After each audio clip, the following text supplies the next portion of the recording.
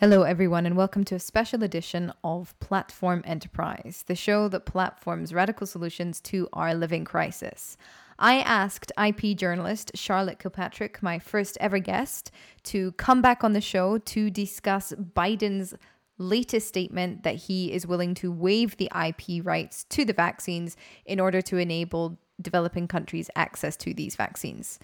The whole world, certainly the people are very, very happy, but the global north and big pharma are not. Intellectual property is a very complicated global overarching structure that is ensuring that hundreds of thousands are dying in India, whilst other nations are hoarding more than enough vaccines that they don't even need anymore.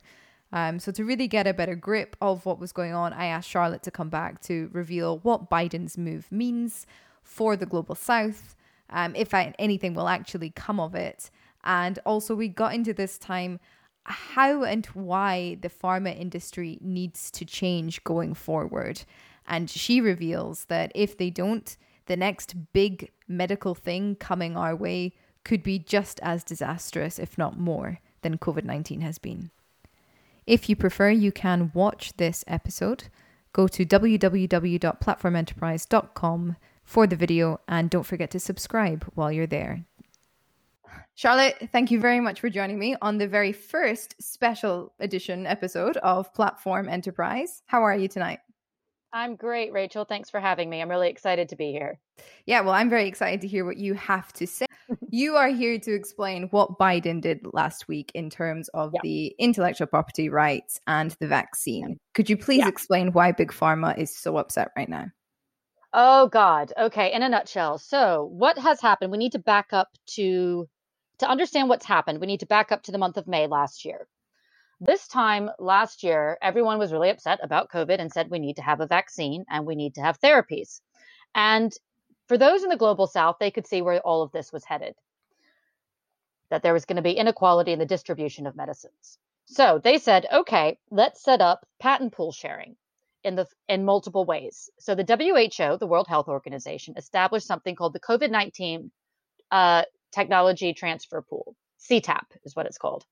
And CTAP is a way that pharmaceutical companies can pledge their patents, know-how, data, cells, anything into this pool so that pharmaceutical companies around the world can have access to it, ramp up manufacturing quickly, and have more equitable access to vaccines and therapies. So there are several arms and legs to this CTAP thing. So this was great. This happened in May. Come October, the Global South was like, the CTAP thing is empty.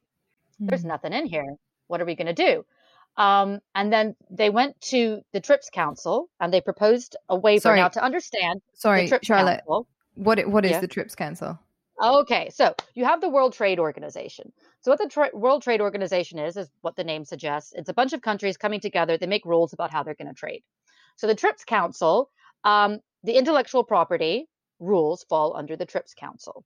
Okay, so the delegates for India and South Africa went to the TRIPS Council and said, you know, it would be great if we could waive all intellectual property, including patents, copyrights, trademarks, trade secrets, the whole shebang, to not just vaccines, but also therapies. Okay. Right. So this has been in the works since October. Now, for those listening, we are now in the month of May. Okay. So it'll be a surprise to nobody that the pharmaceutical industry vehemently against this. Now, Rachel, if I could draw a map for you, let's imagine a map in our heads. The northern countries, up until 2 weeks ago, including Canada, Japan, the European Union, the United Kingdom, were all, and did I say Norway? Norway's against it too. Okay. We're all against this waiver. Southern countries, including pretty much every country in Africa, every country in Latin America, were all like, we need this. So up until 2 weeks ago, the pharmaceutical industry has been lobbying heavily against it. And later I'll give you their arguments about why they're against it. So Trump also was, we don't have to imagine, we can all just say that he was going to be against this. And it was a huge surprise for me as someone who covers intellectual property that last week Biden said he was in support of the waiver. This has been sending ripples all through the pharmaceutical industry.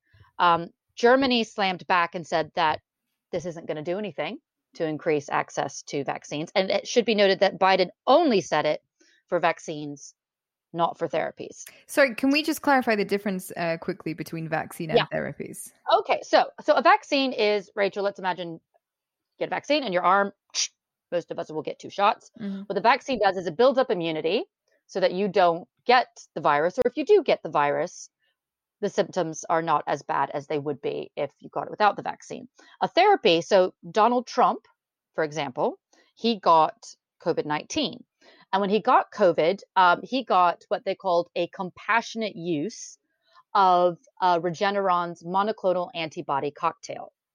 Now, a monoclonal antibody cocktail is a therapy. What you do is you shoot it into someone. I guess it's shot in, or maybe it's, I don't think it's in pill form. I don't know. Sorry. You take the monoclonal antibodies and you immediately have resistance to the vaccine. Okay. Now, it only works for people in the early stages of COVID. If you're already in the hospital in the ICU, it's not going to do anything for you. But the monoclonal antibodies are there to help you fight the virus.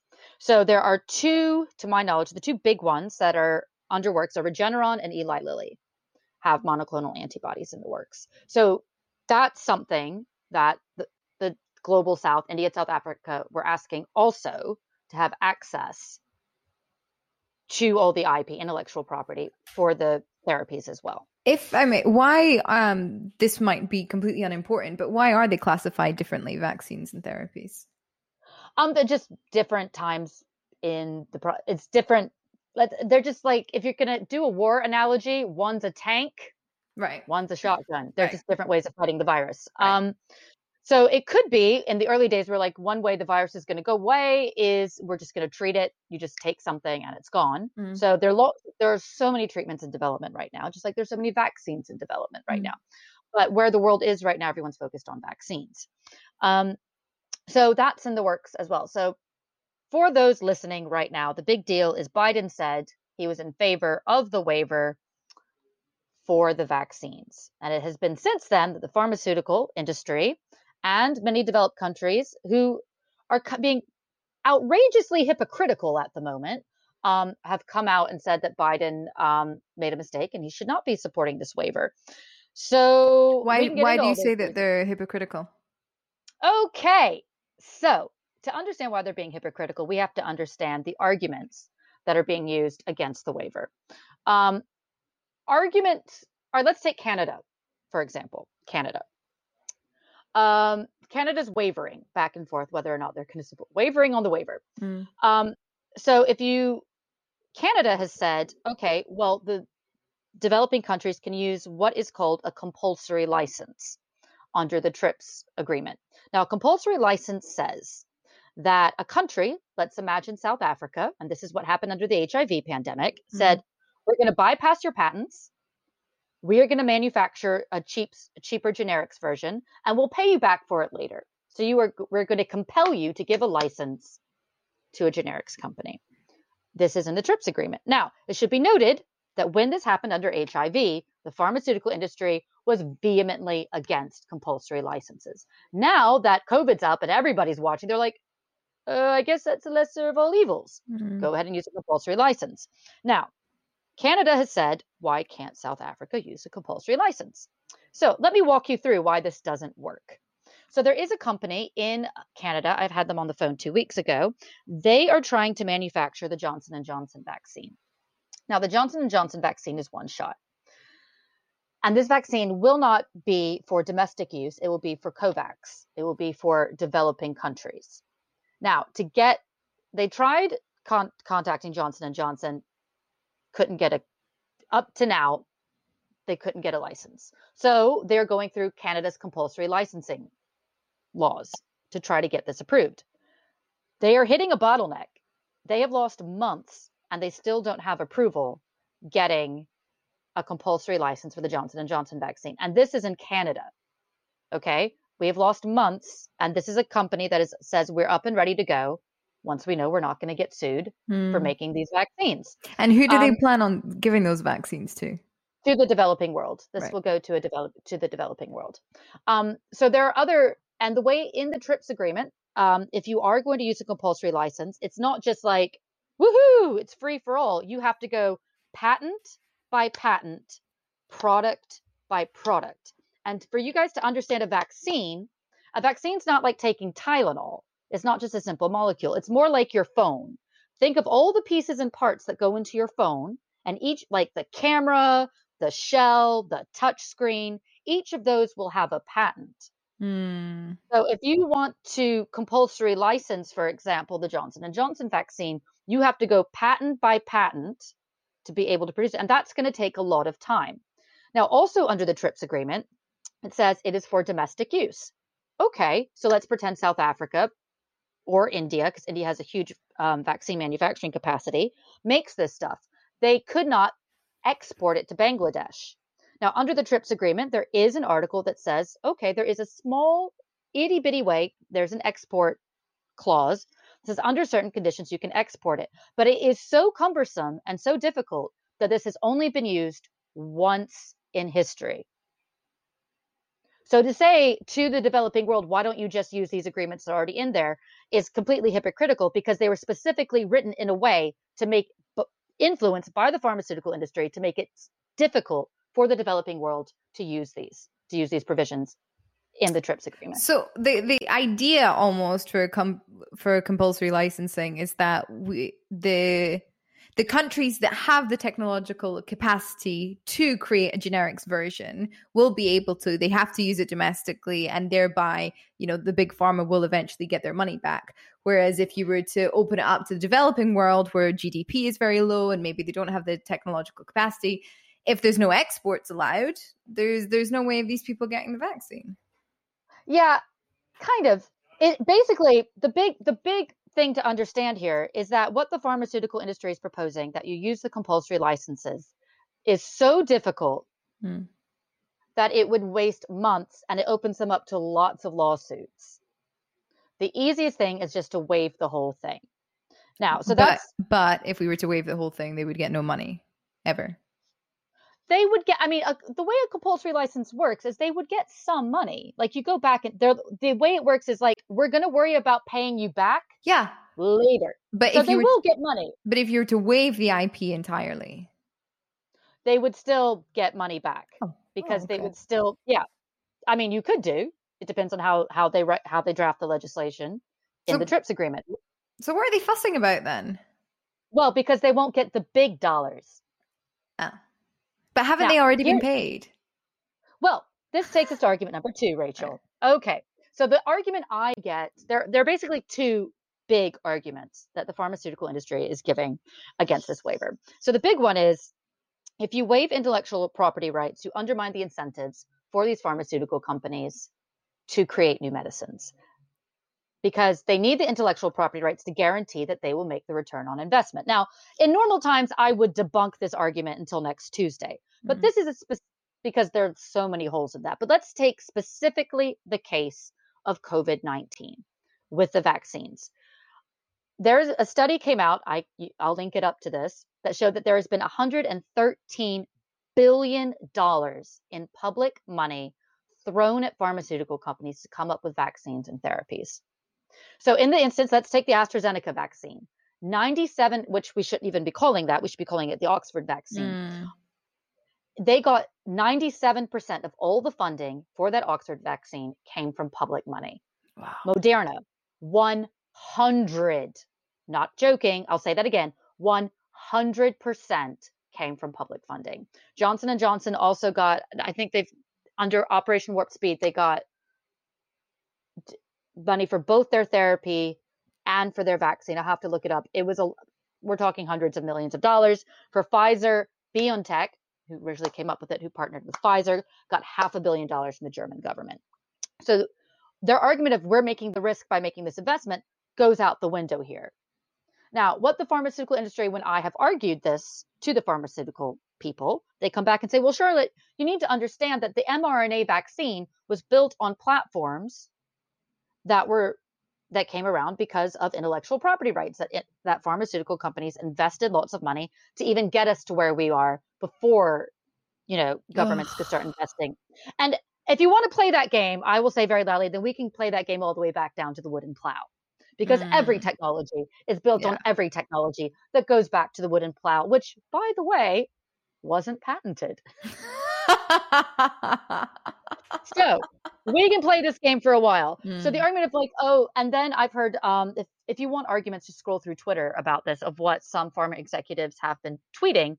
One has said, I think it was AbbVie, something like, well, who's going to invest in the vaccine next time if you waive IP rights? So what they're trying to say is, if you do this, we just won't help you out the next time there's a global pandemic, which we could all kind of say you're kind of being drama queens on this one, because that was $113 billion on the table that no one's going to take to develop a vaccine. And this is what pharma companies are supposed to do. If a pharma company is going to say, we're not going to help out, which is what we're supposed to find a cure for sick people, because we're not going to make lots and lots of money back, we need to start questioning the ethics of this industry. So again, they have been de-risked of their investment. Moderna's stocks have skyrocketed. AstraZeneca's skyrocketed. Pfizer's skyrocketed. Now, they did plummet once Biden made this announcement, but that's not going to be long. I'm pretty sure they're going to go back up again. This is a temporary thing. So that's argument number one that they make. Now, argument number two, and this does have there is a little bit of meat to this. They say, well, it's not like there are loads and loads of pharmaceutical companies, generics companies out there who can make this vaccine, who aren't already making the vaccine. This also needs to be debunked. Teva Pharmaceuticals is one of the biggest generics companies in the world. Sorry, I think we need to define generics company. Okay. So an innovator company is the one who comes up with a drug. Okay. So they invent it. And then once their patent expires, a generics company is like a copycat. They'll be like, okay, your patent's done. We're going to take your medicine. We're going to produce it a lot more cheaply. Okay. And undercut your profits. Great. I mean, this is great. Okay. So Teva Pharmaceuticals is one of the biggest generics companies in the world. And in Israel, they were trying to get a license from Johnson & Johnson. And it didn't work. They couldn't do it. Why? I mean, I've imagined this conversation in my head multiple times about what all the reasons that this would not go through. So again, probably not for domestic use. Okay? In Israel, because Israel's already got their vaccines. Okay, so export use. Israel, they're probably going to be a little bit controlling about where these vaccines go. I don't think they'll be giving them to Palestine. Just section off East Jerusalem, be like, nobody in there gets any. We're just going to wait until it catches you and then take all of your homes. Yeah. So just imagine is this going to Iran? I don't know. I mean, I don't want to speculate. I mean, but these are just imaginary conversations I've had in my head. Also, they have to go through the compulsory licensing laws through Israel, and this is very complicated. At the end of the day, I'm sure that Teva was just like, why are we doing this? It's not worth the time and effort. We can be doing something else. So that collapsed. There are also in South Africa, and as I mentioned, in Canada and in Bangladesh, companies that have said, we can do this. If you waive the IP, it will make our lives so much easier. And it's not like we've got time. We've already wasted a year arguing about this. And we've wasted 6 months since this waiver was proposed. This is a lot of time, and viruses mutate quickly. So to say that there isn't anybody out there who can make these vaccines isn't true. Now, the bigger argument, and again, this is where we always need nuance, is that, and Angela Merkel made this argument, it's not about the patents. And to some extent, this is true. Now, I want you to imagine, Rachel, in your house, the most complicated piece of IKEA furniture that you have. Okay. Now, imagine when that IKEA furniture came to your house, all you had in the box were the pieces and parts and a description of each piece and part. That's all a patent is. It's not the instructions. Oh, okay. Okay. It doesn't tell you how to make it. So for that, you need the trade secrets, which are called the know-how. Okay. So going back to what I said earlier about the COVID-19 technology transfer pool, CTAP, this was created so that pharmaceutical companies could transfer their know-how. Just put all the data, put all the information into this giant knowledge pool so that everyone can use it. And as I mentioned, that knowledge pool is empty. So what the pharmaceutical companies are saying on one side is, oh, it's not about the patents, it's about the know-how. They don't know how to do it. And then the activists are saying, that's because you didn't give them the instructions when we gave them the opportunity to give the instructions. So yeah, it's not so much about, that's why Biden's move is bold, but it's not as bold as it could have been. What would you have seen him do? I would have seen him propose the waiver. And then I would have also said, unfortunately, I think this boat has sailed. It was under the administration of Donald Trump when he was giving all these contracts under Operation Warp Speed. If you're going to sign on the dotted line, you're going to put all your information in CTAP. So to go back in time and say now you have to do it, we would have to pass a lot of laws. It would be very tricky. Yeah, I think so, it's. Please go on. No. I'm just saying that there is a lot of nuance in this. So what Angela Merkel and a lot of other countries are saying, it's not about the patents. They are partially right. I mean, the company in Canada is ready to go. They can do it, but not all industries, not all companies around the world can do it with just the patent. Many of them need the know-how transfers, the technology transfers. Like, just imagine like the cool box that the Pfizer vaccines come in. All that stuff needed to have been contributed to the knowledge pool, and it's just not there. If the IP is waived, what is the point in withholding the know-how from the CTAP? I think a lot of pharmaceutical companies might think, well, they can take our patents, but they don't really have the instructions, so let's just hold out and see. Jeez. I think it's important to situate this conversation around what's happening in India right now. Okay, thank you. Yes. Yeah. So let's take in India. For those listening, as you will know, India right now, the numbers are skyrocketing. And when a lot of people are in closed spaces, that gives the virus opportunity to mutate. Now, again, it should be noted that India has one of the huge industry for generics manufacturers in India. Now, the Serum Institute of India, back in the early days when the Oxford vaccine went to AstraZeneca, was licensed the AstraZeneca vaccine. And recently, instead of exporting, which is what was the original agreement, they've used it all domestically. Now, this Indian company. In India, right. This one Indian company. Now, it's important to keep in mind, so many countries have been acting in morally dubious ways. So in America, for example, America's not exporting vaccines. They're pretty much hoarding all the vaccines that are manufactured in America for domestic use. The reason the AstraZeneca vaccine is known as the AstraZeneca vaccine is because right before that contract from Oxford was supposed to be signed to Merck, the health minister in the UK, Matt Hancock, was like, hold up, Merck is in the US. Donald Trump has shown his true colors. If we leave it in the US, there's no guarantee that Donald Trump is going to let us have access to this vaccine. You're going to go with AstraZeneca, which is a Swedish and UK company. Right.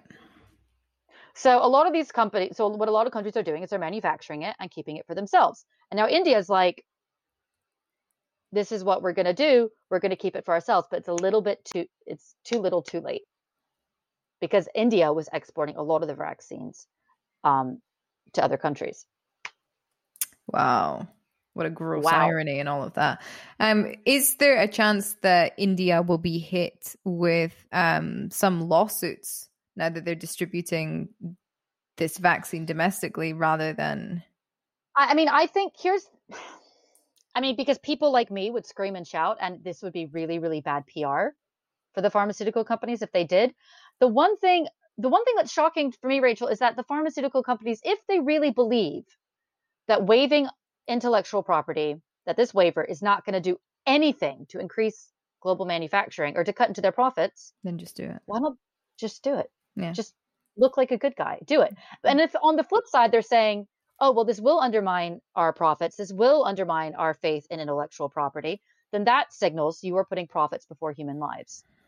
Yeah, but we knew that already. When you have the cost of insulin in the US at like hundreds of dollars when it only costs a couple to manufacture, we did know that. Oh, that's a whole nother thing. So there's been some shady stuff. And one other thing that I keep hearing, I studied international relations, I studied international development.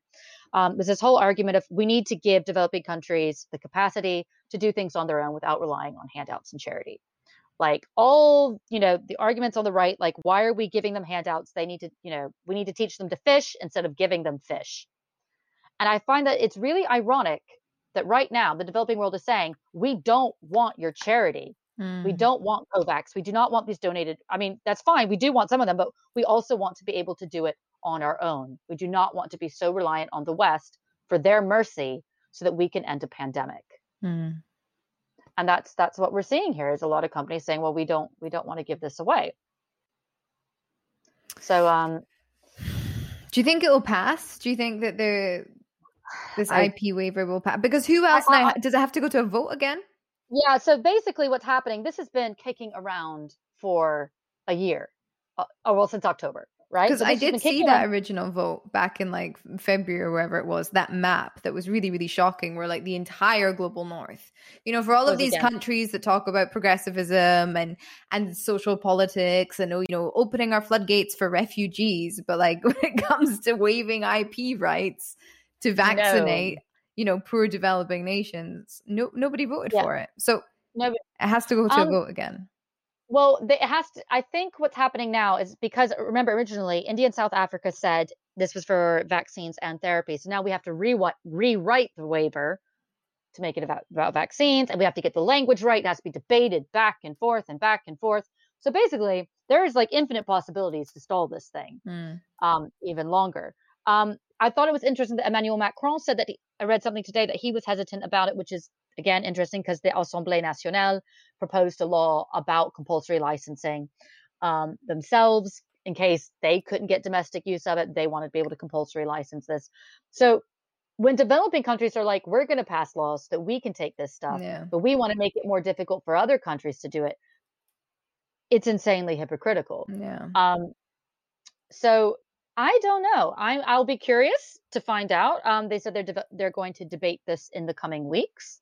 But again, CTAP was set up a year ago. And a year ago, even Emmanuel Macron, all the world leaders were saying, we need a people's vaccine. Yeah. A people's vaccine that is funded by the people, owned by the people, for the people. And what we have seen is a vaccine that is funded by the people, owned by the pharmaceutical companies, and the pharmaceutical companies decide where this is going.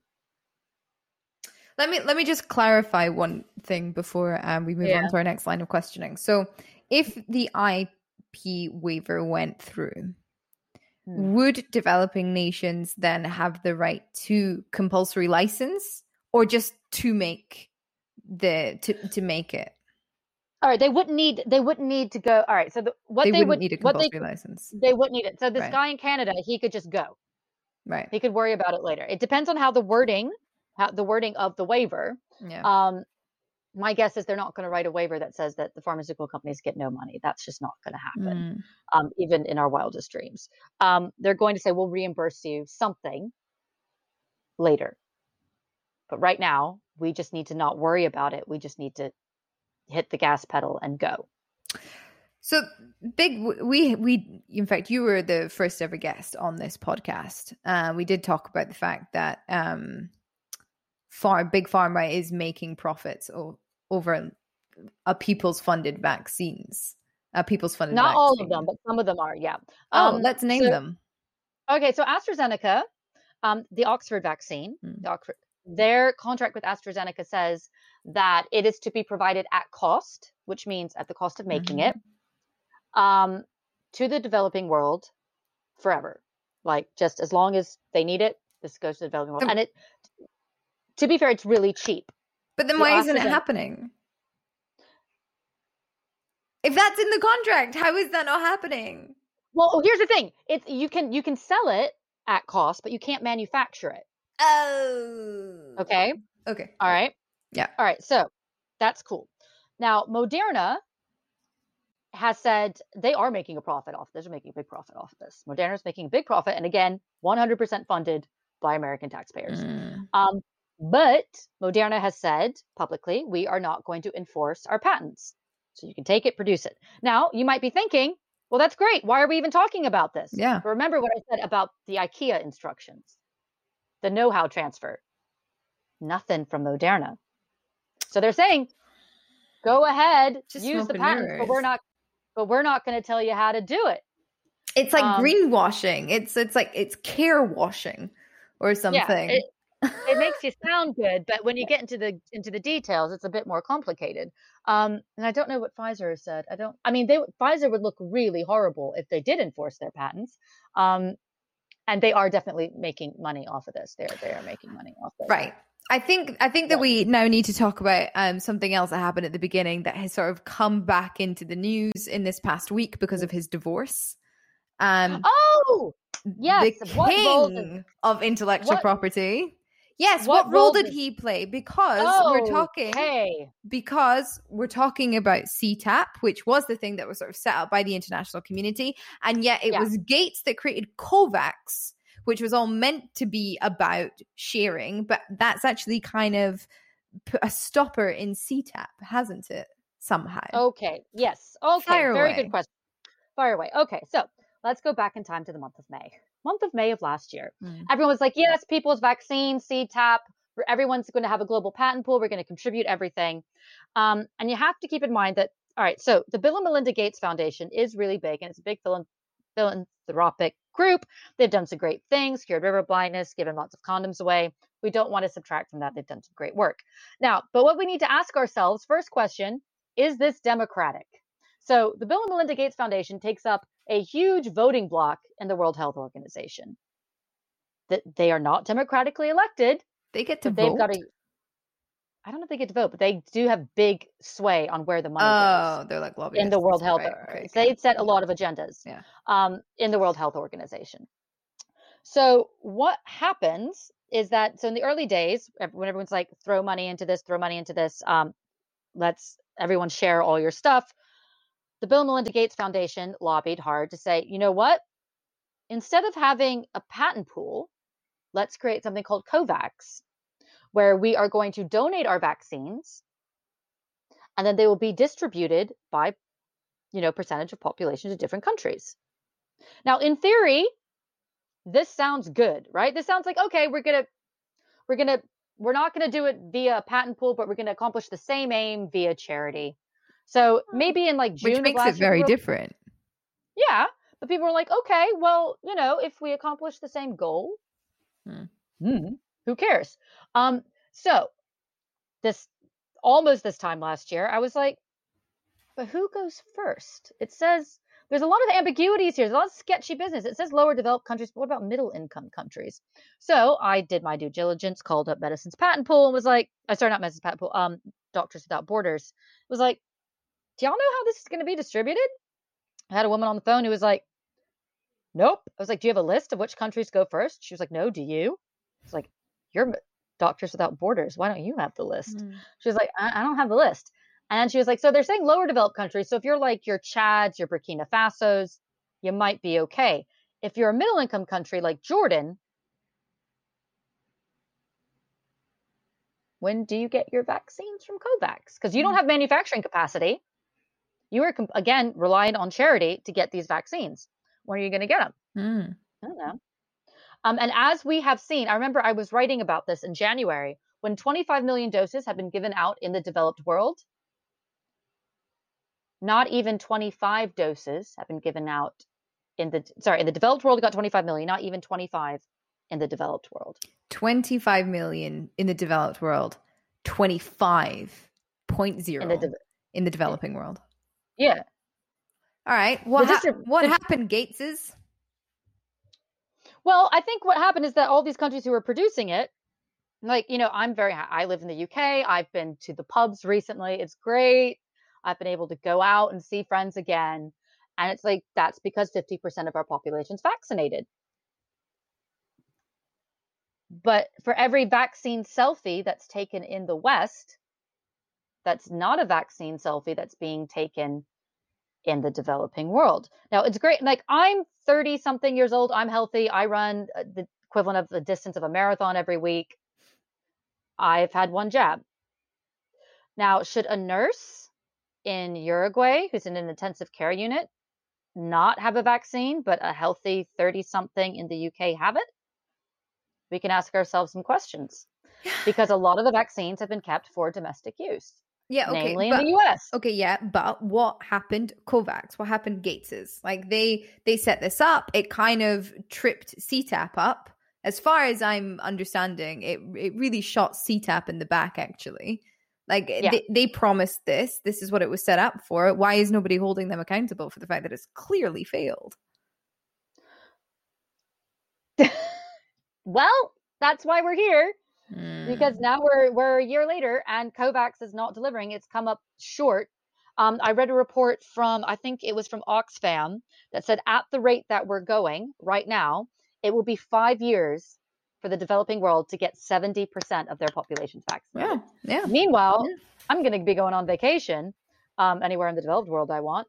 So basically what we're going to have is in the north, everyone's vaccinated, and in the bottom of the planet, this virus is just going to be circulating and mutating, and we're all free.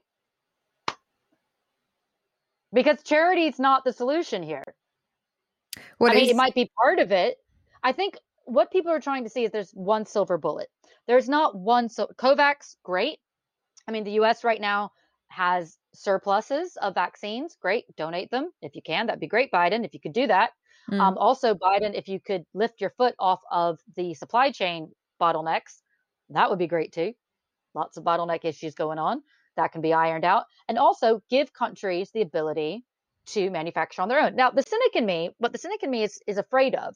I don't know if listeners out there ever saw this film. It was made about 10, 20 years ago called Tea with Mussolini. It was about a bunch of little old British ladies who were living in Tuscany in the time of World War II. And they all loved Italian frescoes. And there's a little boy who comes up to his grandmother and says, who was played by Lily Tomlin, or maybe she wasn't his grandmother, I don't remember. He goes up to Lily Tomlin and says, I want to grow up and be a painter. And Lily Tomlin says to him, if you want to be a painter, the first thing you need to do is study the greats, study the painters. You got to get your technique down, and then you can create something new. So if we look at the history of China, for people who don't know, but 30 years ago, China did not have any intellectual property system. Nothing. Their intellectual property system is as old as I am. And the only reason that they are enforcing their laws now is because they've got their own stuff to protect. What they've been doing for the past 30 years is stealing everybody else's stuff, tinkering with it, learning from it, mastering it, and then coming up with something new. And as soon as they came up with something new, that's when they slapped the protections on it. Because in order to innovate, you've got to have the basics. So what I'm worried about in the back of my head is that the pharmaceutical companies are thinking to themselves, well, if we give them the tools to all of this, all these manufacturing companies and all these other countries, they're going to learn how to do cool stuff. They're going to learn from our technology platforms, and they could become our competitors. Oh, but I thought competition actually incentivizes, innovation and production. There's no such thing as a free market in this case. A patent, if anyone who argues free markets can never argue for an intellectual property system, because that is what it is. It is a given 20-year monopoly. And what the other thing is, what I keep trying to remind folks in this debate is what a patent is. A patent is, it's a right, and it says there's a bargain here. You created something good for society, so we're going to reward you with a monopoly to say thank you and to incentivize you to come up with something new. So that's what it is, a right, like the right to free speech, like the right to congregate, like the right to the press, all these, it is a right. Now, what we have seen during COVID is that no right is always guaranteed. I haven't had the right to go out to a nightclub and party really hard. We haven't had the right to leave our house. We haven't had the right to travel. Lots of our rights have been suspended for the greater good. And we can all say, okay, we needed to do that for the greater good. But what the folks in the intellectual property community are saying is this right is sacrosanct. It should never be violated. And what we're all saying is not every case is the same. We've got a pandemic that has killed millions of people, has taken, if you want to take the millions of years of education lost to school children, all the high school proms that were taken away, all the weddings that were canceled, all the people who couldn't be with their dying parents when they were in the ICU. There have been sacrifices made everywhere. And it just astounds me that the pharmaceutical industry is saying, but we have a patent. This is our right. And we're like, but what you don't understand is the bargain that has been made has been broken down. We funded you to do your job. You did not invest, or maybe in Pfizer's case, they invested some. They invested a little bit, but for the big portion of this came from the people. And we are saying that this bargain, it's not fair. Yes, we got the vaccine, but you own it, and that leaves us at your mercy.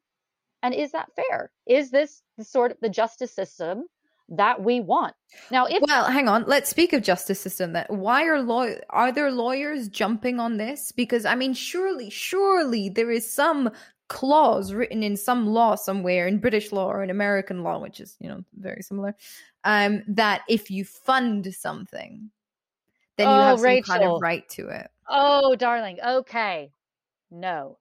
In fact, it goes the opposite way. So let's take the United States, for example. True story. In the 1980s, there was a law that's passed called the Bayh-Dole Act.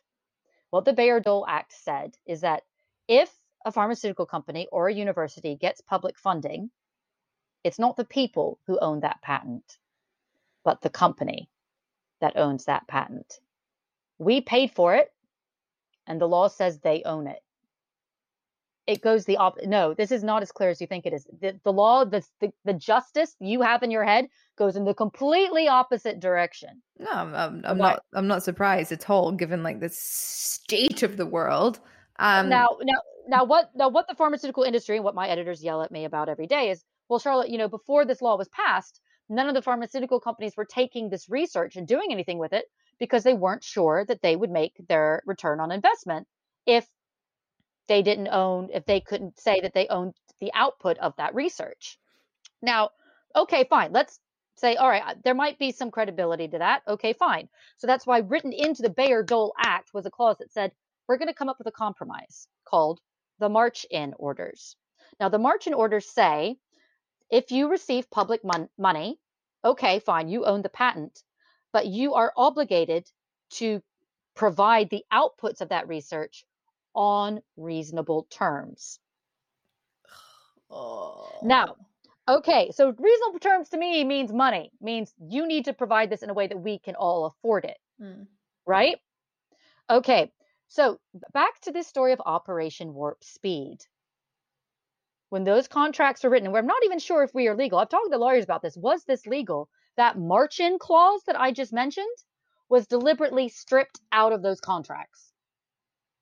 You're joking. No. Deliberately stripped out.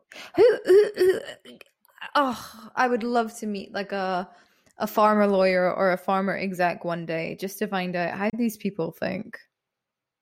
They genuinely believe in their heart of hearts that they need these incentives to have business certainty to produce these drugs. And again, nothing is. But it was a pandemic. The people were going to need the vaccine. Like that was always a given by that point. It was global. That's what I'm saying. But that's not the way they think. If there was one of these big pharma people who I speak to every week who was here, they would say, but Charlotte, we need this because we need certainty that we will make our return on investment. Even though there was no investment. That's what I'm saying. Oh God, this is fascinating. So it goes around in circles here. And then right before Donald Trump left the White House, he decided to leave a gift to the pharmaceutical industry. And it went under the radar for a little while, for me at least, I'm sure not for other people. He proposed to strip the Bayh-Dole Act. Remember that march-in clause says on reasonable terms, to say that on reasonable terms could no longer refer to pricing. Now, I have had people who I work with tell me with a complete straight face, on reasonable terms, it never meant pricing. And I'm sitting here like, what else did you mean? Like, what else? Like, what else does that mean? I don't know. So they solicited lots of comments, and they're deciding whether or not they're going to strip the Bayh-Dole Act of the one little line of protection that we have. And for the record, those marching orders, they've never been used. Even under the HIV pandemic, when it was the people who funded, and philanthropic groups who funded, the vast amount of money that went into PrEP, which is what keeps people from giving HIV and contracting HIV. Lots of public money went into that. Again, marching orders, never been used. All right. So it goes without This is saying. bigger than you think. This is like, yeah, there are a lot of darker, much more powerful voices out there than my own, advocating for keeping intellectual property rights sacrosanct so that other people, other countries, other manufacturers can't use their stuff. Even though, again, it was the people who, in many parts, paid for it. Now, I would mention on their behalf of the pharmaceutical industries that it is true that costs of researching and manufacturing drugs are going up. It does cost millions of dollars, I mean, astronomical prices to bring a new drug to market. This is true. They are right when they say we need business certainty because we are investing so much. But I will also respond that 40% of drug research comes from the National Institutes of Health, which is the people. So they're not alone in this. Charlotte, what needs to be done in your professional opinion? So much. But if we were to come out of this pandemic with one clear aim, one first step about reforming the pharmaceutical industry so that it will never, ever happen again, that one nation is hoarding vaccines while millions are dying in another one just across the way, what would it be? Well, I would say when you are funding a pharmaceutical company, say you must use CTAP. The WHO set up the vaccine patent pool for patent transfers, for know-how transfers, trade secrets, everything. That should have been written into the contracts. It could have been. There's nothing that said it couldn't have been, and it just wasn't. Also, there was no reason, for example, when the Oxford vaccine came out, that it had to go to a pharmaceutical company. Hey, no. What do you mean? Okay, so Oxford, they developed the vaccine. So what they needed to do after they developed it was to run the clinical trial. Run the clinical trials and manufacture it. Mm-hmm. Why can't a government do that? Run the clinical trials and manufacture a vaccine. What we need to do is start thinking outside of the box. Why are we relying on private companies to do something we could have done? If the Oxford vaccine was completely publicly funded, which it was, why couldn't each government have just said, thank you, we're going to all pitch in together, run the clinical trials, and manufacture this? It didn't have to go to AstraZeneca. It shouldn't have to go to Merck. Why'd that happen? Was there any vaccine that didn't go to a pharmaceutical company? I mean, if you want to look at Russia. What's it called? Or whatever the Russian, Sputnik something. Yeah, I want to see. Also Cuba, little Cuba is doing what they can. And then everyone's like, oh, but they'll never get their vaccine to market. And it's like, well, they're not getting their vaccine to market because you're not giving them the resources to do it. If they did, if you funded them, if you gave them the resources, they would. What I hear time and time again when I say, talking about public financing, is I get people in the pharmaceutical industry who said, no communist ever developed a medication. And I'm like, well, I don't know if that's true, but I do know that public research has done things like get a man on the moon. So to say that only private companies, that the private sector alone is capable of solving a problem is just not even true. We could do this. There is nothing that says governments can't come up with their own vaccine manufacturers. There's nothing that says governments can't fund research on their own. There is nothing that says governments can't have their own pharma innovator companies. We need to start thinking outside the box about how we fund research. Because right now we've got a pandemic. But Rachel, we can talk for another episode about antimicrobial resistance, which if you had asked me 2 years ago, I wouldn't have said it was going to be a virus that's going to get everybody. I would have said it was going to be a superbug, because that is coming for us. That's going to be the next thing. And because of the way the patent system is set up, we do not have antibiotics in the pipelines to help us when that hits. And it is coming. Wow, what a terrifying note to end on. Thank you very much, Sorry. Charlotte. Yeah, it's been fun. Where can people go to keep an eye on all of this information? Knowledge Ecology International. They've got a website, kei.org, I think. They're a great resource. I check out Medicine's Law and Policy. They're fantastic too. They're following this very closely. All right, brilliant. Listen, thank you so much. If there is a big update in the situation, I will have you back on to reveal all. Cool. Thank you. Thanks. Hi, everyone. If you got as much out of that as I did, then please leave us 5 stars and a comment to let us know what you think. Then head over to www.platformenterprise.com to subscribe to this podcast and my newsletter, both of which are produced for people who are pissed off with capitalism. All right. Thank you so much for supporting the podcast. I'll see you next week.